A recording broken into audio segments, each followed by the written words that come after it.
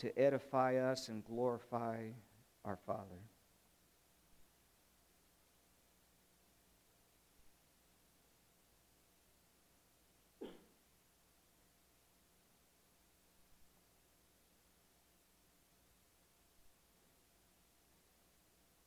Oh, Father, thank you for this day. We needed the rain. Ed told me he didn't need the rain. He can't mow, but we needed a little bit of rain to dry some things. I've seen the leaves falling. The seasons are changing. Pray for a good winter, Father. And Father, we are all assembled here this day to worship you. We love you. We love your Son. We love that you have your Spirit within us and that we can open up your Word. And so, Father, as we do this today and as we offer up our praise and our prayers and our thanksgiving and our love, we pray that it's acceptable in your sight. We pray that you're pleased with this body of Christ as we worship you, and that we join together and assemble together as a family, Father. And so we pray now that your word will ring true, that it will become real to us, that your word is more real than anything. Pray this day glorifies you in that you already have everything worked out and you know the end from the beginning. I pray that we are edified, Father, that we will be ready because we can trust in you. And we can know that you already have us in the palm of your hand.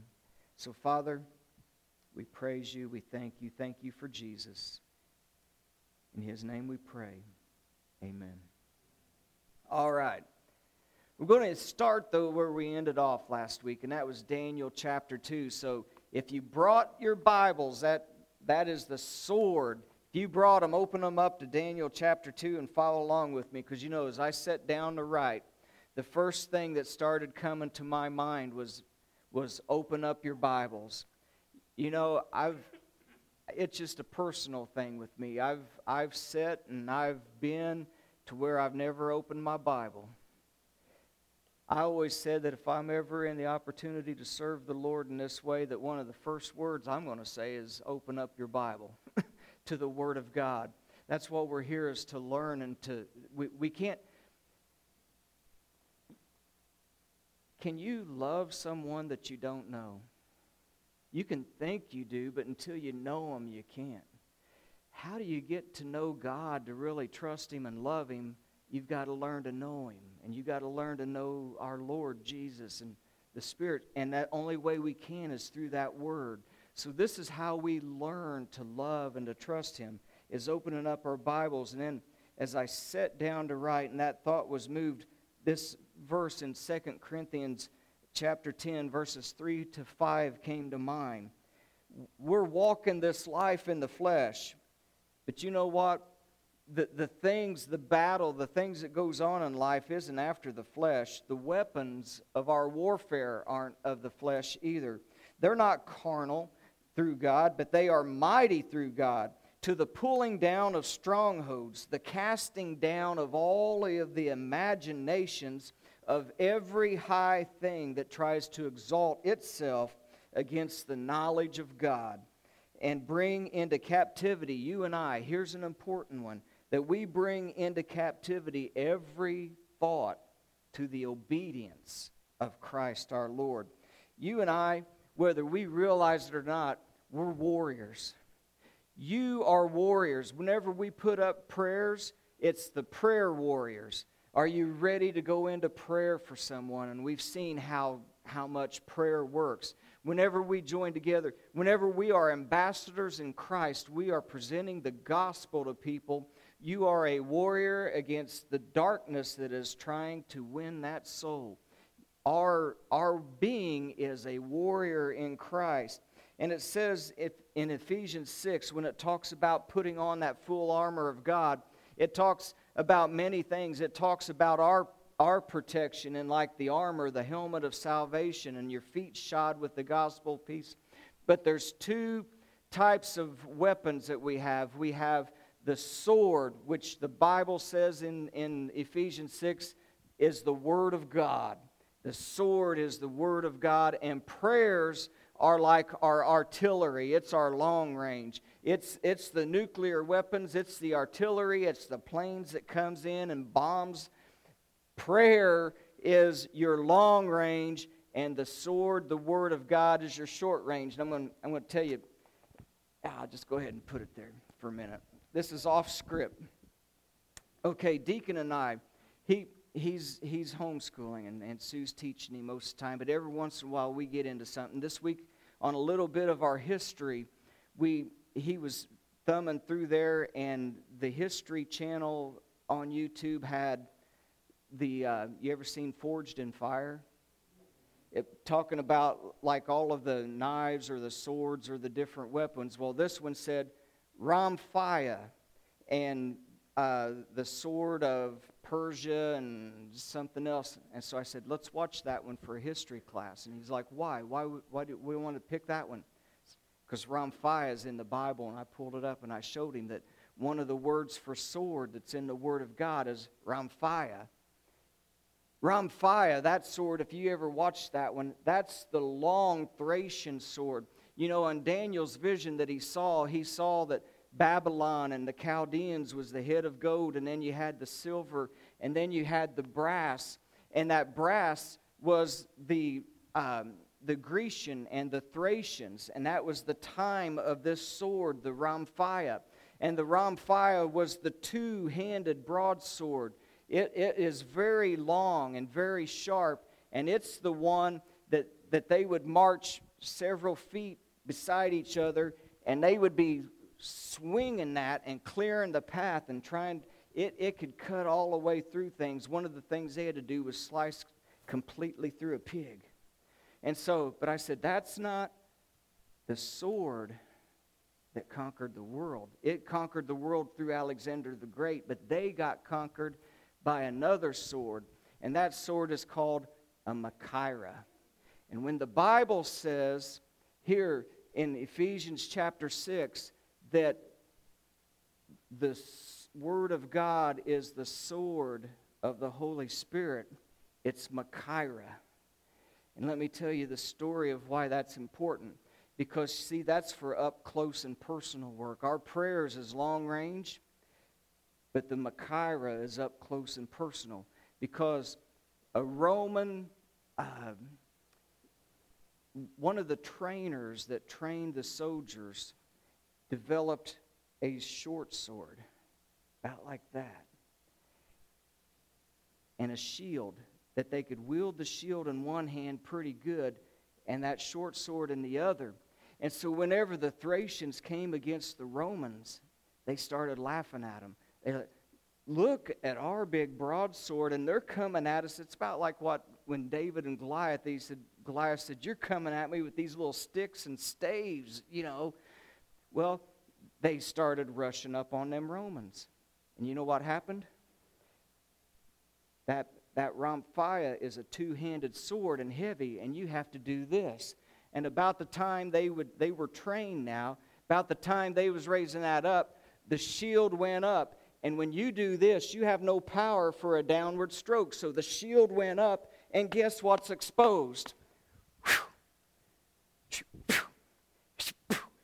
They could not bring the broadswords around, and the Machairas was coming in and taking them out like that. And they conquered the world with the short sword that they were laughing at.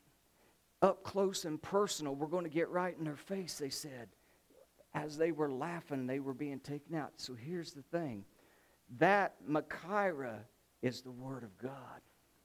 And the Word of God gets us up close to personal, but what it's supposed to do is to pierce the heart so that they understand the Word of God and they repent and they become born again into the kingdom of God. And that's the weapons of our warfare that tears down the strongholds of the enemy who likes to have that big Ramphia and do the destruction. But we're going to get up close and personal. So if you got your Bible, if you got your Machaira, we're going to go into Daniel chapter 2 now. And last week that's where we ended. And I want to take a new leg off from Daniel chapter 2 now, because whenever we get in there, Daniel, God had gave the vision to Nebuchadnezzar, and it showed him. And Daniel said, okay, here is what you dreamed, because he couldn't remember it. And he told him about the head of gold and the arms and the chest of silver. And he told him that these were kingdoms that was going to be coming. And then he said, that was your dream. And the very last verse, it's not caught on here in 35, he said that in the days of that there's going to be a stone that was cut without hands, and it's going to come down and it's going to hit the toes that are made partly of iron and partly of clay, and it's going to crush those toes, and it's going to send a shiver completely up that image that's going to break the entire image, the silver, the gold, the brass, the iron. Everything is going to crumble and crush. And verse 35 says that it will be a kingdom that will never end, but all of the kingdoms of the world will disintegrate and be blown away like the chaff. Wonder if Styx knew what they were doing, Kansas, with dust in the wind. Because that's all those kingdoms are going to become, is dust in the wind. And so then we get to verse 45 down here, as Daniel now gives the interpretation thereof. And in verse 45 of chapter 2, he said, the great God, the only true and living God, has made known to the king what will come to pass after this. This was the dream. This is the interpretation. They are from the great God to make known to you, O king, what is going to be the recorded history of the world. Do you realize that what God gave to the king and Daniel interpreted is the history of the world in short form? What's that? What's those little books that people do in high school that you only have to read a little bit to get the understanding? Cliff Notes. That dream was like the Cliff Notes of the history of the world, of what's going to get ready to happen. But I want to go up into verse 36. This is the dream, and we will now tell the interpretation. And as he goes on, in verse 39, he says, you, king, are the head of gold, and then you've been given all the kingdoms into your hand. But verse 39, an inferior kingdom will come after you and will conquer you. The Word of God's making it clear that you were the most powerful, but somebody inferior to you is going to destroy you and take over. How does that happen? How does an inferior kingdom, if you look on the market of gold and silver, gold is how many more times more precious than silver? So if you talk about the power that's behind that, how can you take that powerful of a nation and it falls to something inferior? Let me tell you why it fell. Because it says after you. You see, Nebuchadnezzar, one thing he did, he might have took, whenever they conquered Jerusalem and took all of the children of Israel to be there and to serve under them, along as Daniel and Shadrach, Meshach, and Abednego was among them, he was respectful to the things of God, in that all of those golden implements and all of the cups and all of the things that was used in the worship and of the temple, whenever he destroyed it, he put it in storage. He didn't desecrate it. He didn't always follow God. He would tell Daniel, I believe in your God. Your God is the God. But then he would go off and do something else. But he knew that was a God. But whenever the sun came after Nebuchadnezzar was over, you remember what happened. He's out there. The Medes and the Persians are coming. That kingdom of silver is coming against him. But you know what he said? We're the most powerful nation in the earth. We've got a fence. We've got a moat around our whole dominion here in Babylon. They had food for like 6 or 7 years stored up. They had water, a never-ending supply of water. Underneath the walls of that moat ran a river. They had food, they had water, they had supplies and animals, and they were shielded by their walls. And they said, we have nothing to fear. They can stand out there and rot. And so to prove how powerful he was, the king's son, Belshazzar, he said, all of those implements of gold that came from Jerusalem and from the temple, bring them up here and let's desecrate them. And they brought all the implements of God out. And he started pouring in the different alcoholic beverages, and they were all throwing their party, and they were all getting looped, and they were praising their gods of wood and stone with the golden cups of God from his worship place. And all of a sudden, a hand came out, started writing on the wall. It just appeared out of nowhere. And Mene, Mene, Tekel, Upharsin was pinned upon the wall. And it said that the king's legs started shaking and he could not stop them. The knees were knocking, the body was rattling, and he didn't know what it meant. And no one, he called all of his soothsayers in and all of his witchcraft people, and they said, we don't know what it is either. And his mama said, guess what? In the time of your daddy, there was something like that too, and there's only one man that the true God revealed these things to, the God of heaven, and that was Daniel. And they called Daniel in, and he said, do you really want to know what it is? He said, God has given me the answer, but I don't know if you want it. And he said, tell me. And he says, Mene, Mene, Tekel, Upharsin means you've been weighed in the balance. You've been found wanting. And tonight, this very night, the kingdom will be taken from your hands. And an inferior kingdom came in, and you know how they came in?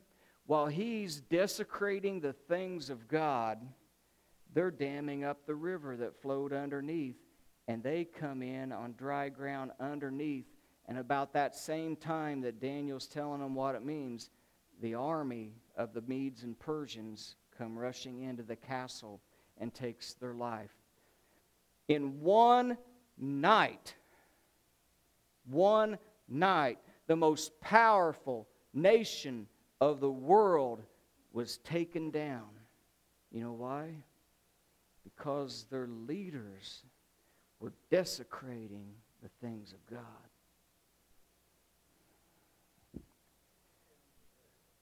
Same thing is, and I'm glad you said that. What's going on today? The leaders are flaunting in the face of desecrating the things of God. Prayer and the Word of God we got to bombard them with prayer long range, and we got to get some people close range to stick them with that sword, the Word of God, so that they start repenting and coming back before it's too late for everyone. I'm thinking the Lord's leading me next week to talking about raising up people for the crisis. That's a preview of coming attractions possibly. Because just like with Daniel, whenever there's a crisis, God's raising up people for the crisis. We're that people. We're that people of God. So they were desecrating and they fell, and that was at the dream. An inferior kingdom's going to come, and when moral decay and depravity comes to a nation from the leaders and forced on the people, the nation falls. It has to. Oh, I wanted to go off on something else, but we're not. The silver gives way to brass. Brass gives way to iron. Iron gives way to miry clay and iron mixed together, and they're going to try to mingle themselves together with the seed of men, but they shall not cleave to one another, just as iron shall not cleave with clay. And I want you to remember that God controls history. He gave that vision of what all of that means. Acts chapter 17 and verse 26, it was on your Berean chapters, it says, and God has made from one blood every nation of men that dwells upon the face of the earth. And here's what I want you to know. God's put them there, but listen to what the second half of that verse said, Acts 17:26. And He, God, has determined the pre-appointed times and boundaries of their dwellings, and He does it so that they might seek the Lord. I'm telling you what, we better be seeking the Lord right now and getting ready. But He sets up the kingdoms. He sets up pre-appointed times and boundaries. He already knows what's going on. And He knows how long they stand, how far they reach, and where they go. God knows the history. He knows it from the front to the back. He's already seen it. He's got pre-appointed dwellings of all nations and their times. And we see a broad image of that here.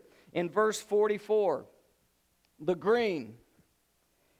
This is where I want to go to, though, and veer off today. In the days of these kings, in the days of the 10 toes and the feet of iron and clay mixed, in the days of these kings, the God of heaven will set up. He will establish. He will put in place a kingdom that shall never be destroyed. During that time, He will set it up. It will stand forever. It will break in pieces. There is a day coming when the kingdom of God is going to break in pieces and destroy the nations of this world. His kingdom stands forever. The rest will be blowing like dust in the wind. And inasmuch, now here's what Daniel says about that time. Inasmuch as you saw the stone that was cut out of the mountain, underline that term. We said last week that stone's representing the Lord Jesus Christ. He's our rock, and He's the rock upon which His church is going to be built. And as much as you saw the stone that was cut out of the mountain, you know who the mountain is? Us. I'm going to show you in a minute. But the stone's going to come out of that mountain because He bought and paid for it with His, and it's His body. That stone's going to come out and it's going to break it all into pieces. In the days of those kings, the great God has determined it, pre-appointed it. He will establish it. Be it made known to the king that this all shall come to pass. The dream is certain. The interpretation is sure. And God shared with them that is what is going to get ready to happen. And you know what? That kingdom that was spoken of there was set up and it was established in 30 A.D. when our Lord came into this world. And by 30 A.D., it was time for Him to go to the cross. And He died, and He was buried, and He was resurrected after 3 days and 3 nights in the heart of the earth. He was raised up again after 40 days of talking to His disciples. He was taken up into the heavens, and He sits upon the right hand of God, and He is waiting until the earth becomes His footstool. You know what happens? Your feet goes on the footstool. Well, that's when it's going to crush these kingdoms. So I told you that mountain is us, right? The mountain is us, but it's also going to be after us. It will be the ones that comes out of Jacob's trouble in those 7 years of the tribulation. And here's where we'll go. Isaiah chapter 2, verse 2. We'll begin in verse 1, and it says, "It shall come to pass in the latter days." That's now. That's the kingdoms with the toes of iron and clay. It says, "In the latter days, the mountain, it shall come to pass that the mountain of the Lord's house." I'm going to say that again. The mountain of whose house? Yeah, it's God's house. It's the Lord's house. So what's the mountain? The Lord's house. "It shall come to pass in those latter days that the mountain of the Lord's house is going to be established." What did He say He was going to do in the days of those kings? "I will establish my kingdom." So the mountains of the Lord's house will be established on top of the mountains, and it shall be exalted above the hills. Praise God. And all nations are going to flow into it. That means that mountain is filling up as we preach the gospel. And there's going to come a time that's going to be fulfilled. And when that last one is fulfilled, a trump's going to sound. Oh, praise God. But He says, many people's going to come and say, "Come, let us go to the mountain of the Lord. Let us go up to the Lord's house. And then to the house of the God of Jacob. And He's going to teach us His ways, and we're going to walk in His paths. Because out of Zion will go forth the law, and out of the word of the Lord out of Jerusalem." And then you go to Micah chapter 4, and that wonderful prophet says the same thing. He said, "Now it will come to pass in the latter days that the mountain of the Lord's house is going to be established at the top of the mountains and be exalted above the hills, and the people and the nations are going to flow in." And they're going to say, let's go to the house of Jacob and let's go worship and let's go exalt the Lord God. We're going to walk in His path. He's going to teach us His word. And we're going to go forth the law out of Zion and the word of the Lord out of Jerusalem. And I want to talk about that kingdom. I want to talk about that kingdom that He set up, that He established there in AD 30 on His death. I know right when it started. I'm going to show you that right now. The Lord, I want to tell you something too as we get ready to do this. People start talking about when the end is going to be and all of this. You know, I Googled that. Give me a list of all of the times that prominent men has said that the world is going to end and set a date. I was surprised. I thought it was only a couple. It started in like AD 66, and it was a list yay long. Over and over and over, people would say, this is the end. This is going to be the day of the Lord. This is when it's going to happen. And as you get closer and closer, prominent names. I mean, in the last 60 years, prominent names that if I put the names out there, you'd say, oh, I know them. They're on TV. They're doing this. Over and over, they said, this is going to be the day. And then they would go. Some of them, there's 2 or 3 denominations that's still practicing and worshiping and saying that they're of God, but their founders built that group by saying that we've got the calculations and the world's going to end right now, so people started following them, and they're still there today, even though they went, oops, I was wrong, I miscalculated, and it's really this day, and oops, I was wrong. There's one guy that put 3 of them out. There's several modern day ones that's put 2 of them out and put books out, and 88 reasons why it's going to end in 1988, and there was all kinds of stuff going all the way through to the last year or two. There's one for this year. So I can pretty much rest assured that it's probably not happening because God is going to allow no man to take credit for calling the end of the world. He's the only one that knows. But I want you to know that this goes on. And what I want to tell you is anyone who gives you a false sense of either hope or of insecurity about it, don't listen to it. My Bible doesn't say, always be ye calculating and figuring out when God's going to have the end of the world and then telling everybody to follow you and making a deal out of it. My Bible says, be ye ready, for you know not the hour that the Lord God shall come. Even the angels in heaven don't know. So I guarantee you it's not going to be when these clowns are putting out dates. So be ye ready. Why? Because that kingdom is here. It has been established. And the next thing on God's prophetic calendar is a trumpet sound and a shout of God. And we're going to rise up. And I want to share that with you a little bit. Mark chapter 1. Let's go there. Let's start with Mark 1. That's a good one. Jesus is just baptized of John in the river Jordan. The next thing, he goes and is led by the Spirit of God.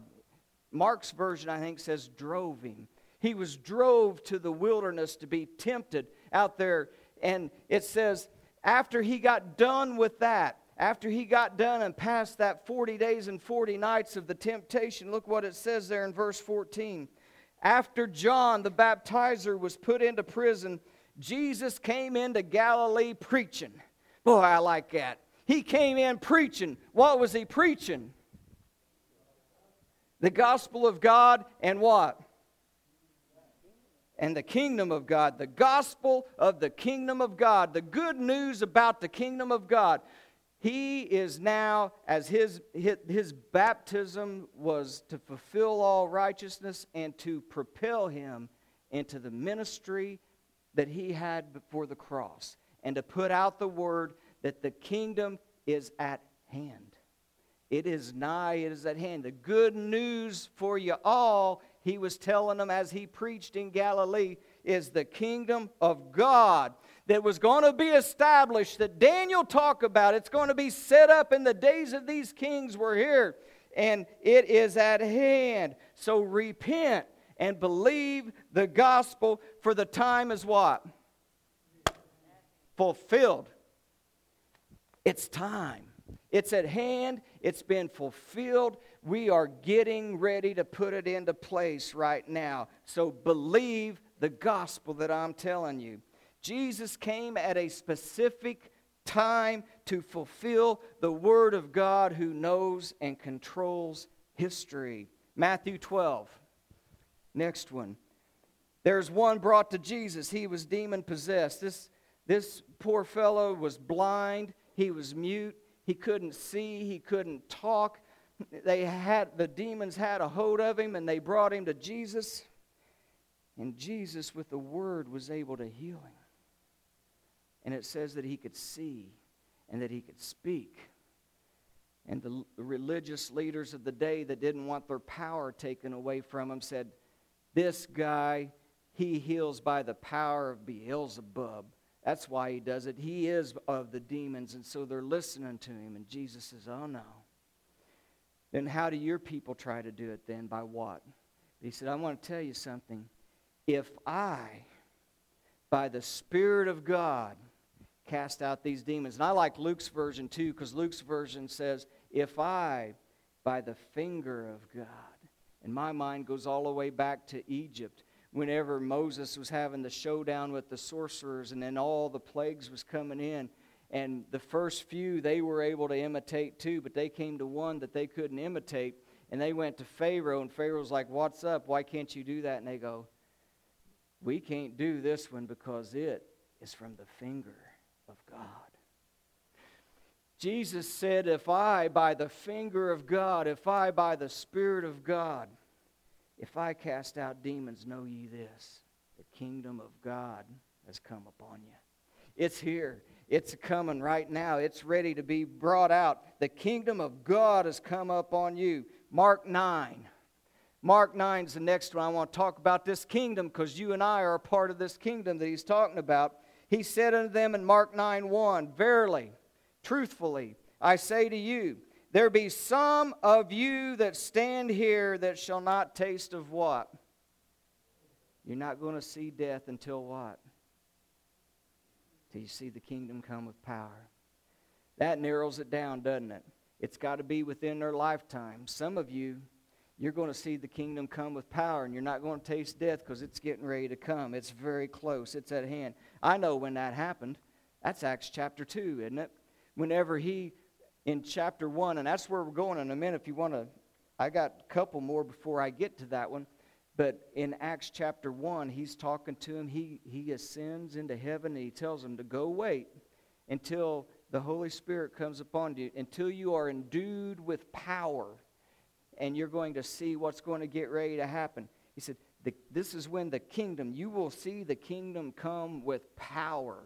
And that's when it's going to take place in Acts chapter 2. But Mark 14 first.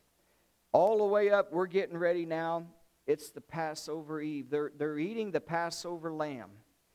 And as Jesus leads them through the Passover supper, it is now time for the kingdom to convert over to the New Testament, to the church.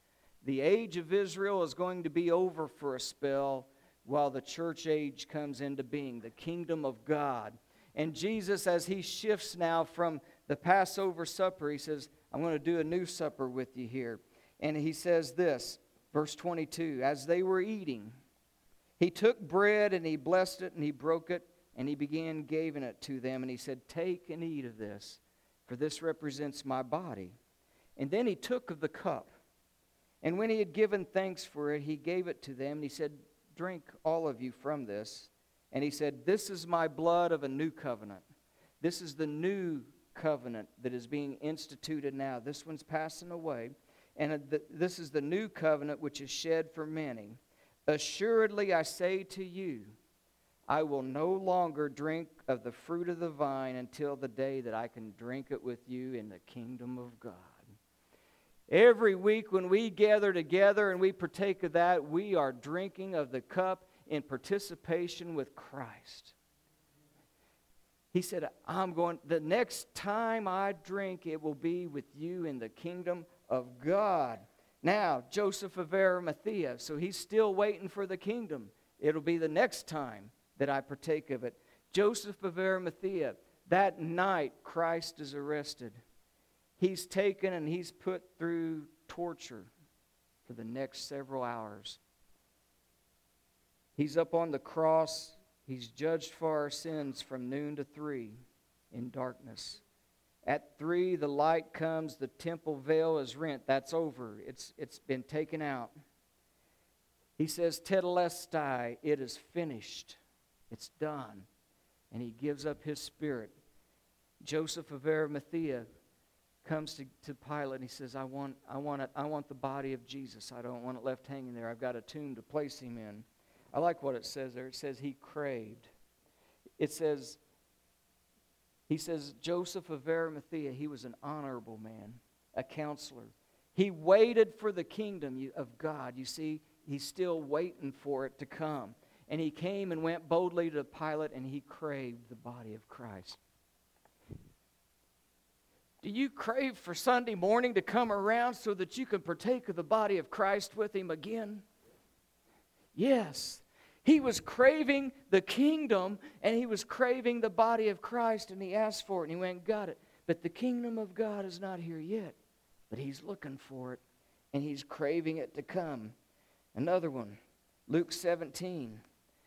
Here's another little hint that says, behold, the kingdom of God is within you. That's what Jesus said. He said, you're going to be looking for it. Don't think that it's going to be this earthly kingdom. When Pilate asked him, he said, no, my kingdom is not of this earth. If it was, my servants would fight. But my kingdom's not of this earth. The kingdom of God, he told his disciples, is going to be within you, in your heart. Then, Acts 1. I told you I'd get there. Turn to Acts chapter 1 in your sword and follow along with me. Acts 1. There Luke begins to write. And Luke writes to old Theophilus. And I always loved that name, Theophilus. You know what Theophilus means? It's a dual word. Philo is where we get like Philadelphia. It's a city of brotherly what? Love. So Philo and Phila is the term for love. And Theo is the term for God. So like theology is the study of God. So Theophilus was a lover of God. That's what his name means. Oh, every one of you guys are Theophiluses. And he says, oh, Theophilus, I'm going to begin, just like my former treaty, to write unto you all the things which Jesus began both to do and to teach. And I like that phrase because he didn't say, I've had someone that used to tell me, don't do as I do, do as I say. Yeah, it's like, no, you don't do what I do, but you're going to do what I say. That's like your parents telling you that. But Jesus to us, he began both to do, so he walked the walk first, and then he told us to follow him. So he began to both do and then to teach. He did it until the very day, it says, that he was risen from them. And until the very day he spent 40 days teaching unto them the things pertaining to what? Kingdom of God. Getting ready for it. Because I'm going to get ready to rise and you're going to get ready to be endued with power. And this kingdom is going to get ready to come and start right now through you. And so then I know that is like looking forward to the next chapter. If you hold your place there and go to chapter 8 of Acts and look in there, it says, and by the time you get to chapter 8, it says that Philip, in verse 12, he had went into a town to preach the word of God. And as he was preaching the word of God, there's a man called Simon the sorcerer that was there. And the people always listened to him because he did all these mighty works and everything. But then when Philip came in preaching the things concerning the kingdom of God and the name of Jesus, they all believed on him. Even Simon, it says at that point, believed and was baptized into Christ. So the kingdom of God has already came. He's telling them now about the kingdom of God. And here's how you get into the kingdom of God. And they were all baptized into Christ. And Acts chapter 28, verse 23 and 31, if you look there, it says that there was a day appointed, Paul's teaching. And they came to Paul, and he spake and he preached and he solemnly testified to the things that concerns the kingdom of God. You see, it's already here. He's telling them about it now and how you get into this kingdom. And he persuaded them about Jesus and this kingdom from the law and the prophets from morning until evening. And then it says, for 2 whole years, Paul stayed and rented a house and preached the kingdom of God. So folks, you and I are a part of the kingdom of God. We are the kingdom that was talked about in Daniel chapter 2. When it says, in the days of these kings, I will establish a kingdom that shall never be destroyed. We don't have to worry about our kingdom. It's a spiritual kingdom. Everybody talks about, well, we need to change this, and we need these people in office, or we need to do that. No. You know why? Because you're trying to put a Band-Aid on a spiritual problem with physical solutions. The solution to the problem is spiritual, not physical. The solution to the problem is our weapons of warfare, the Word of God and prayer. It's not who's the next person in line, because they're all cut from the same cloth. And until we realize that as a family of God and start worrying about those things, they are all from the same cut of cloth, led by the same folk at the top. And I'm not talking about real people either. I'm talking about the one of darkness that's guiding them. But we got to realize that, because the kingdom of God is here, and that's our kingdom. Our kingdom is not of this earth. We're passing through and we're a part of it, but that's not it. In John chapter 3, when Nicodemus was there, we've hit on it a couple times, but it's worth repeating, that you shall not see the kingdom of God, that's the kingdom of Christ, unless you're born again. Flesh and blood inherits flesh and blood, but that which is born of the Spirit is spirit. And this is a spiritual kingdom. It's not a physical kingdom that we're in. Paul preached for 2 years concerning Christ and the kingdom of God. And the word of God is certain, Daniel said. And the interpretation thereof is sure. These things are going to happen. So you know what that means for us? Be ye ready. Because at any time we can be lifted up. Why do I say that? I told you to hold your spot in Acts 1. Come on back with me. We're going to be closing in a minute. Acts chapter 1. The apostles, they're standing there. Jesus was talking to them, and all of a sudden, while he's talking to them about being there and going and waiting until you're endued with the power, and that you're going to be my witnesses in Jerusalem and Samaria and Judea and to the uttermost parts of the world. And while he's saying that, he begins to rise and ascend out of their sight, and he goes up into the clouds. And I mean, they're amazed. I mean, he's 1 minute talking, and the next minute going up. Without warning, he's just gone, and they're all... And as they're doing that, these 2 men in white apparel come by. He says, hey, ye men of Galilee, why are you standing there looking up into the clouds at that Jesus? And you know what it says there? Why are you looking up? This same Jesus, as he was taken up into heaven in like manner, is coming back. He's coming back in like manner as you just seen him go. Did you hear that? What I want you to know is Jesus isn't hardly out of a cloud yet going to the right hand of God, and the angel is already saying he's coming back. He's coming back. He's not even hardly gone, and he's coming back. Be ye ready. The first thing was he's coming back. How is he coming back? Oh, this is what I want you to know. In the same way he went. Well, what's that look like? What's that mean? Preacher, what are you trying to tell me? Well, first of all, look at verse 4 up there. Look at verse 4. I put that in red right there.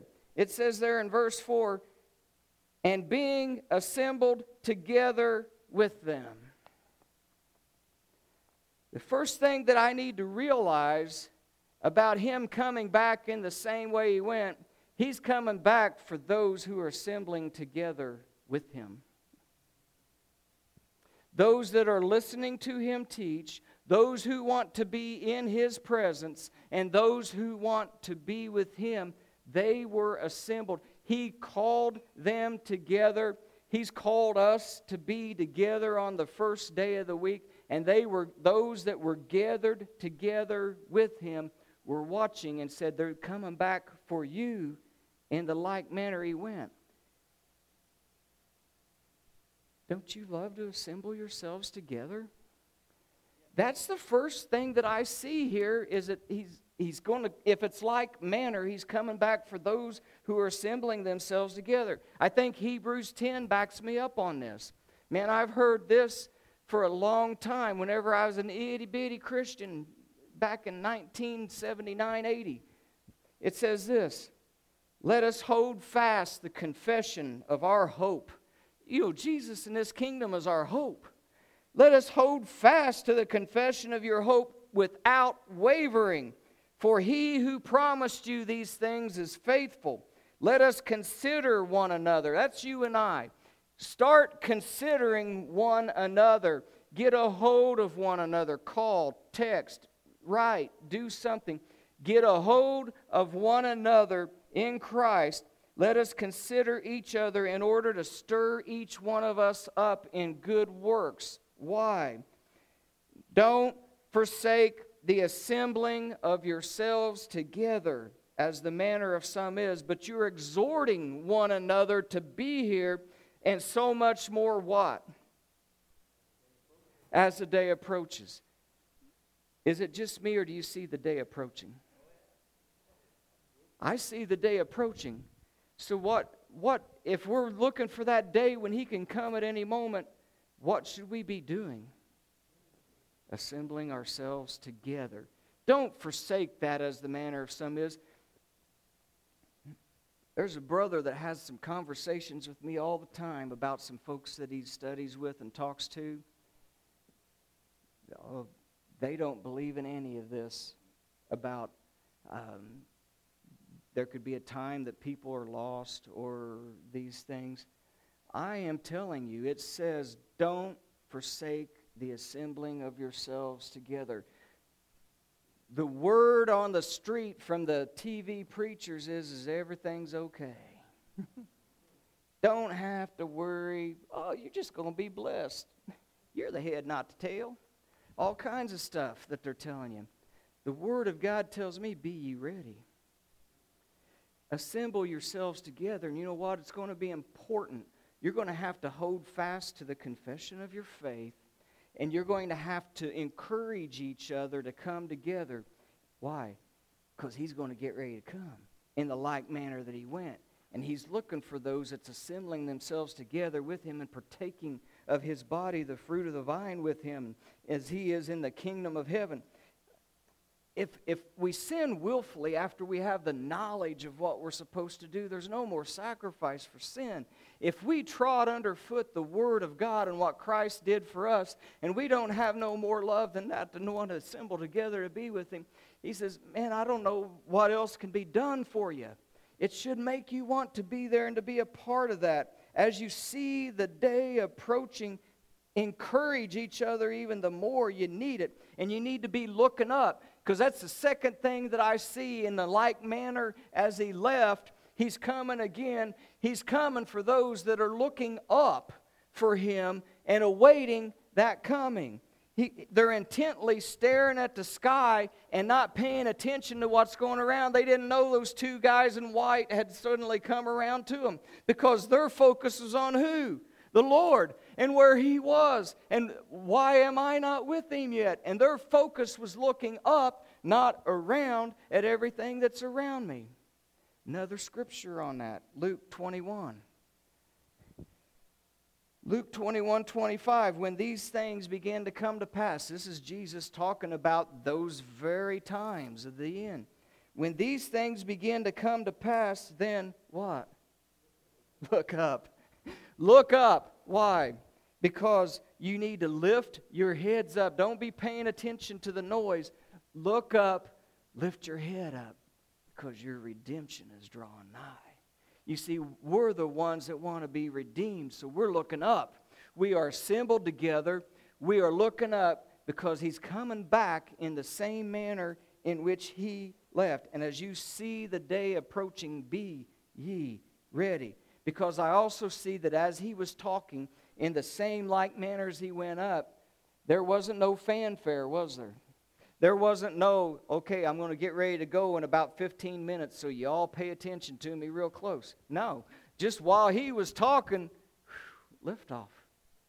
So that means that without any type of warning that those who are not looking up and seeing him coming back, I think we're going to know to be looking up, because it just said, as you see the day approaching. He's given us some signs, he's given us some seasons, but not the day and the hour. But you can kind of begin to know when to be looking up, because they were looking up when he left. And when he comes back, it's again going to be without fanfare. God has revealed all of history to us. It says this, the last thing it was, as he comes in like manner the way he left, he spoke with those that were assembled. They were looking up, and he went up into what? The clouds. Went up into heaven, into the clouds. Right. So he's going to come in like manner. What's Revelation 1 verse 7 say? It says this, behold, he's coming with what? So where we need to be looking? Up. Behold, he's coming with the clouds, and every eye is going to see then, because he's going to be like lightning when he comes. It says in another passage, as lightning goes around the world from the east to the west, he shall come down that quick without fanfare. The only fanfare is when he's coming into clouds and you're looking up, you're going to hear the trumpet sound and the shout of the voice of the archangel and that trump of God. And it says the dead in who? Christ is going to rise first, and then those of us which are alive and remain shall be risen together with him, and so shall we ever be with the Lord. I want you to know that Paul was looking for Jesus to come in his day. The Thessalonians were worried. They were worried that some folks had died and not seen the day of the Lord's coming for them. And what's going to happen? Why did they do that? And he's reassuring them. At the end of this, he says, comfort one another, therefore, with these words. He's saying, their death is not going to precede anything. Don't you know? That day hasn't come yet, but it's coming. And when it does, that trump and the voice is going to shout. And he's coming in the clouds, and we're going to, just as he went, we are going to arise. First, those who have died in Christ, they are going to arise, and we're going to see that. And then he says, then we. He's talking about himself. We that are alive and remain, we're going up. He has been ready from the day he fell off his horse and went in and was told him what he was supposed to do. He's been ready for the day to come. Are we ready for the day to come? I don't think we get that excited that it could be. Paul said, man, I'm ready. I almost brought my Bible and kept you here another half an hour and go through 1st and 2nd Thessalonians. Every chapter was talking about the coming of the Lord. The coming of the Lord. The coming of the Lord. Be ye ready. Get ready. It's happening. So I'll end with that. Maybe that's for another time. Ray, come on up and bring the restoration project up, and as we close. Dead in Christ. You see, this first one is only for the bride. It's for the kingdom that was established. It wasn't, it's the dead in Christ.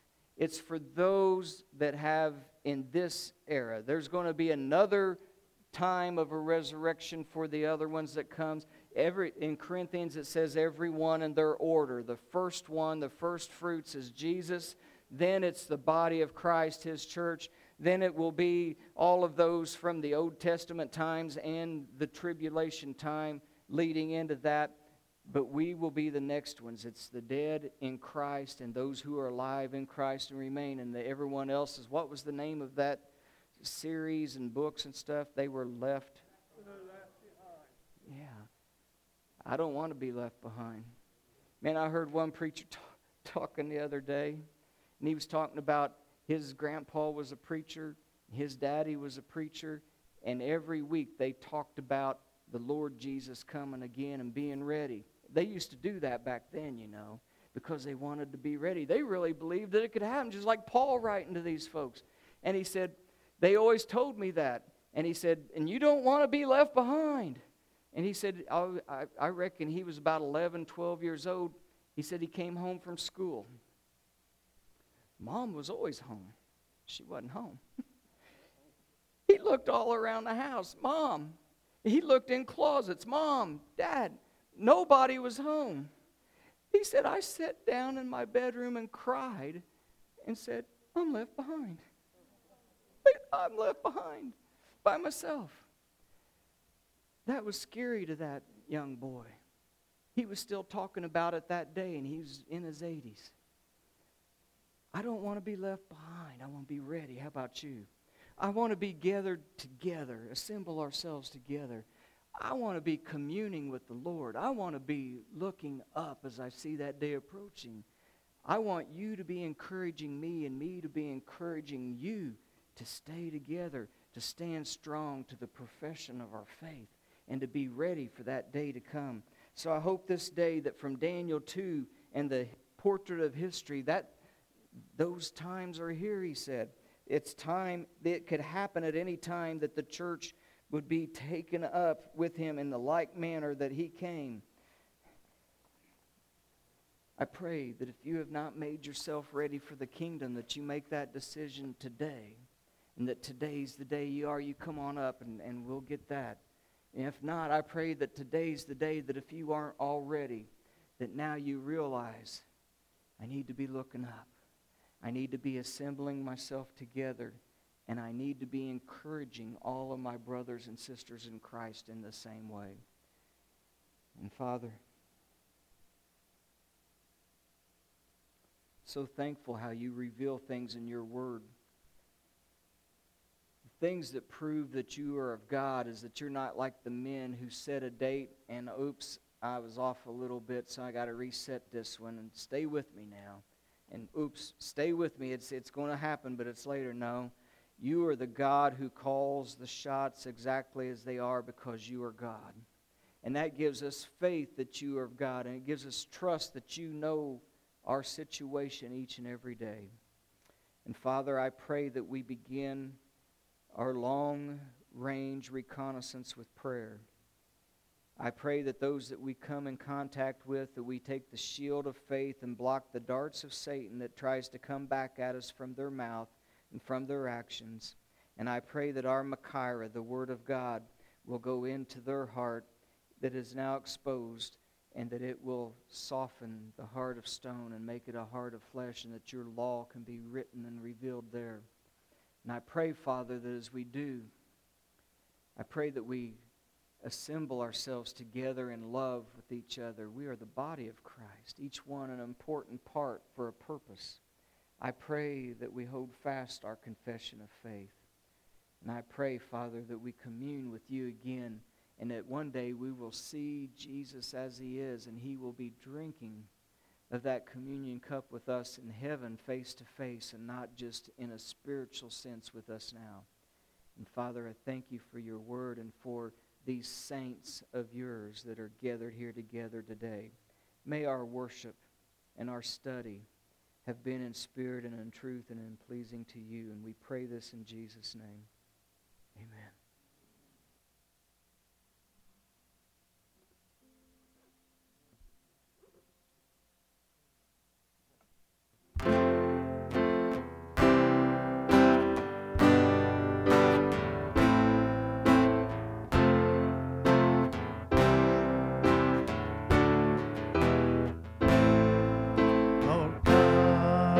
Is an